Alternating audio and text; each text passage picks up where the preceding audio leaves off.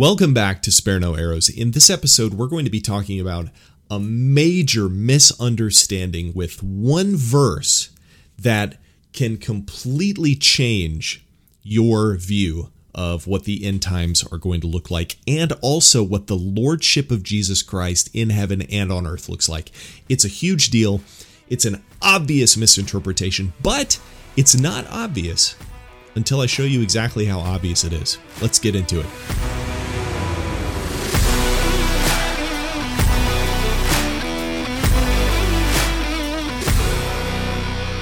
Welcome back to Spare No Arrows. My name is Cody Lawrence. We're going to be talking about eschatology, or the end times, today. We're really just going to be talking about a handful of verses that reference each other. But before that, I need to explain how we should properly be reading the Bible. We, under no circumstances, should ever be reading a verse out of context. We should read that verse in context, not only with the paragraph that it's in, but in the passage that it's in, and the chapter that it's in, and the book that it's in, and the Testament, and the entire Bible. So we need to be looking at each verse and understand how that verse sits in the entire story of Scripture. We cannot just isolate verses, as a guy that I like says. He says, never read a Bible verse. And when there is any kind of confusion in the Bible, or maybe we don't think there's confusion, but maybe confusion could be revealed when we see the Bible using the same term in two different ways. In reality, we should be using Scripture, the Bible, to interpret other parts of the Bible. And it does that for us. Whenever we see something being said in the New Testament, it will tell us what things in the Old Testament actually mean. And whenever we see something from the Old Testament being referenced in the New Testament, it also must have that same meaning. And so that is the principle that I'm going to apply, that principle of hermeneutics, or the way that we interpret Scripture, to this passage. And the passage is this. It's Matthew 24, 29 through 31. And so I'm going to read it to us here. And I'm going to explain what most people's interpretation of this passage is if we take it in isolation. And then I'm going to give you some other passages in the Bible that sheds light on what this actually means. So here we go. Matthew 24, 29 through 31. It says this: immediately, this is Jesus speaking, immediately after the tribulation of those days, the sun will be darkened, and the moon will not give its light, and the stars will fall from heaven, and the powers of the heavens will be shaken. Then will appear in heaven the sign of the Son of Man. And then all the tribes on earth will mourn, and they will see the Son of Man coming on the clouds of heaven with power and great glory. And he will send out his angels with a loud trumpet call, and they will gather his elect from the four winds, from one end of heaven to the other. So that's the passage. So the common interpretation of this is that, well, Jesus must obviously be talking about the second coming, where every person sees the Son of Man coming to us on the clouds of heaven. There will be great tribulation, stars will go dark, asteroids, horrible tragedy, calamity, whatever. That seems to be what this is describing. And then after Jesus returns on the clouds of heaven to earth, then angels will go out and gather all of the elect to him, where, say the new heavens and the new earth will be created, right? I think that's the common interpretation of this. But would it shock you if I were to say that's not actually what this means? That seems to be the obvious interpretation if we look at this passage. But if we look at other passages in the Bible and see what those mean compared to this, it's actually not what it means at all. The key verse here, I think, is, and they will see the Son of Man coming on the clouds of heaven. That is actually a reference to another verse in the Bible. It's in Daniel 7, another prophetic verse talking about, perhaps the end times or perhaps the second coming or whatever. So let's see what Daniel has to say about it. Notice the same phrase being used, coming on the clouds of heaven. And let's try to piece together what this means. Daniel 7:13 through 14. And this is Daniel's prophetic vision that he's having. I was watching in the night visions, and behold, one like the Son of Man, coming with the clouds of heaven. Same language, right? One like the Son of Man coming on the clouds of heaven. He came to the Ancient of Days, and they brought him near before him. Then to him was given dominion and glory and a kingdom that all peoples, nations, and languages should serve him. His dominion is an everlasting dominion which shall not pass away, and his kingdom the one which shall not be destroyed.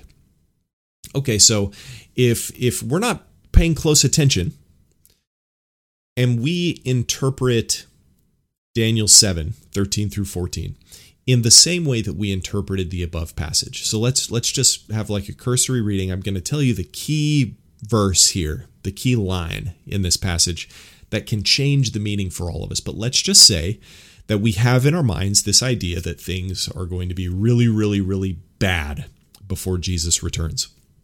Then we might read this passage and we might see, okay, so Jesus, again, the Son of Man, comes on the clouds of heaven, and then he'll be given a kingdom. And so Jesus doesn't rule. Jesus isn't given his kingdom until the second coming, right? And so that's exactly why people believe that. That's exactly why people believe that Jesus is, maybe he's the king of heaven and maybe he's the king of earth in some ethereal way, but not literally, because he won't actually receive his kingdom on earth from God until he returns, right? Until his second coming. But that misses something huge in this passage. And the line that it misses is, he came to the Ancient of Days. Let me read just the first part of it again. I was watching in the night visions, and behold, one like the Son of Man, coming with the clouds of heaven. He came to the Ancient of Days, and they brought him near before him. What is happening? Where is the Son of Man coming or going to? Where is he going? He's going to the Ancient of Days. And who is the Ancient of Days? The Ancient of Days is God the Father. And so what this is saying, this prophecy, this vision that Daniel is having, is that he sees one like the Son of Man coming on the clouds of heaven to the Ancient of Days, to the Ancient of Days. So he is going to God the Father. He's not coming from God the Father. He's coming to God the Father. And so I think we can read passages like this, and we read the word come, and we automatically put ourselves in the picture, and we think, oh, Jesus must be coming to us. He must be coming to earth. But if we take a look at Matthew 29 through 31, Jesus says, then there will appear in heaven the sign of the Son of Man, and then all the tribes of the earth will mourn, and they will see the Son of Man coming on the clouds of heaven with great power and glory. Same language. That is a reference to this exact same passage. And where is the Son of Man coming to? He's coming to God. And so we need to understand both of these passages in the same way, or else we are just twisting them to put our own meaning into Scripture, and we cannot do that because Daniel 7 makes it absolutely clear that this is not a picture of the Son of Man coming from God to earth, but it is a picture of the Son of Man coming from somewhere, presumably earth, to God. Then, when he goes to God, to the Ancient of Days, that is when he is given dominion and glory and a kingdom. All peoples, all nations will serve him. His dominion is everlasting, it shall not pass away, and his kingdom shall not be destroyed.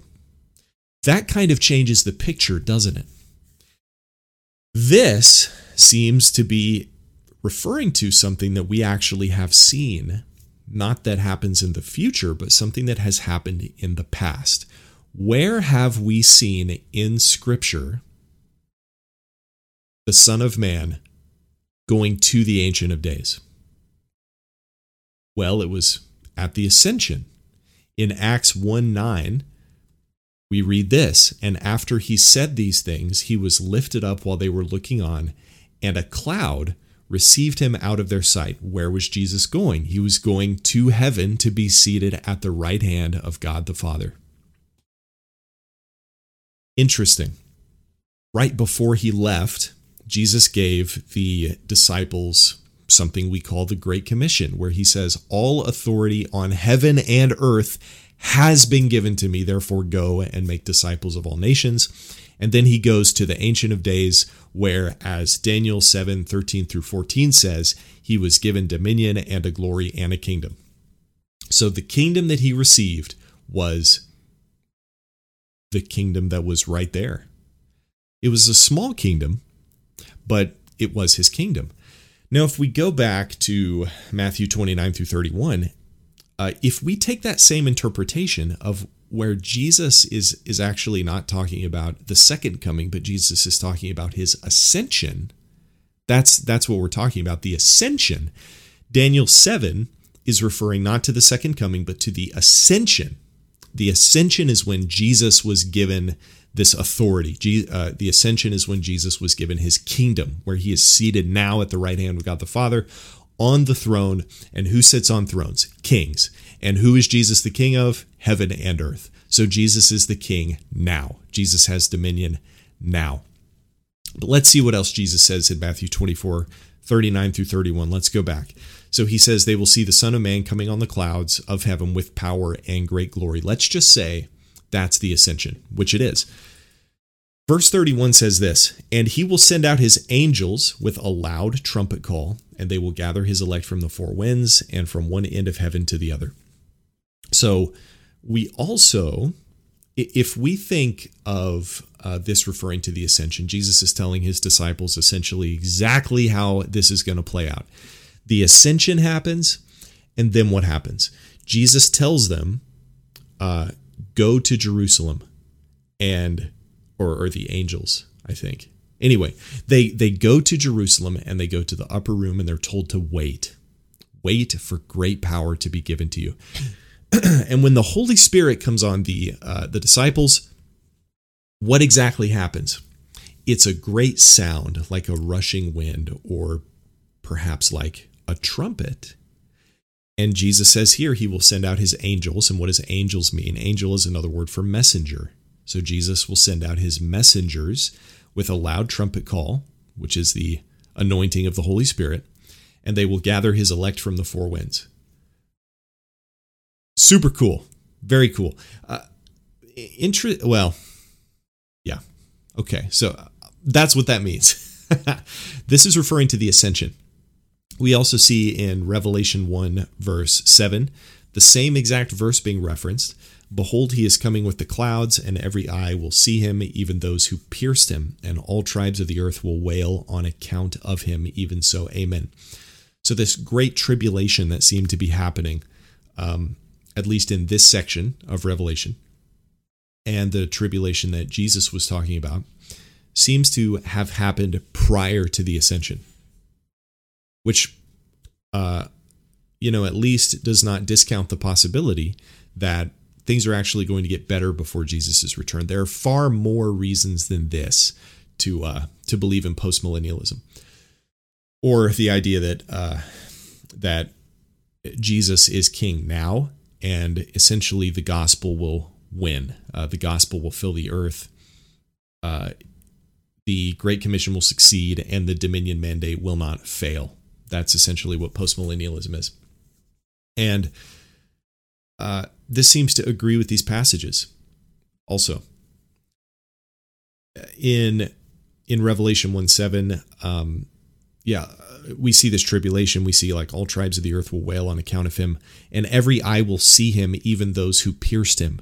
And so like the people who literally pierced Jesus were alive when Jesus ascended. And so that's interesting because this is, more evidence that a lot of this stuff has happened in the past. Not all of Revelation has happened in the past, but a lot of Revelation has happened in the past. This is a view called partial preterism, which is true. So a lot of people read Revelation and they think that every single thing in Revelation is going to happen in the future. But in reality, a lot of it has already happened in the past. And I think understanding this point helps us to understand the authority and the lordship of Jesus Christ better.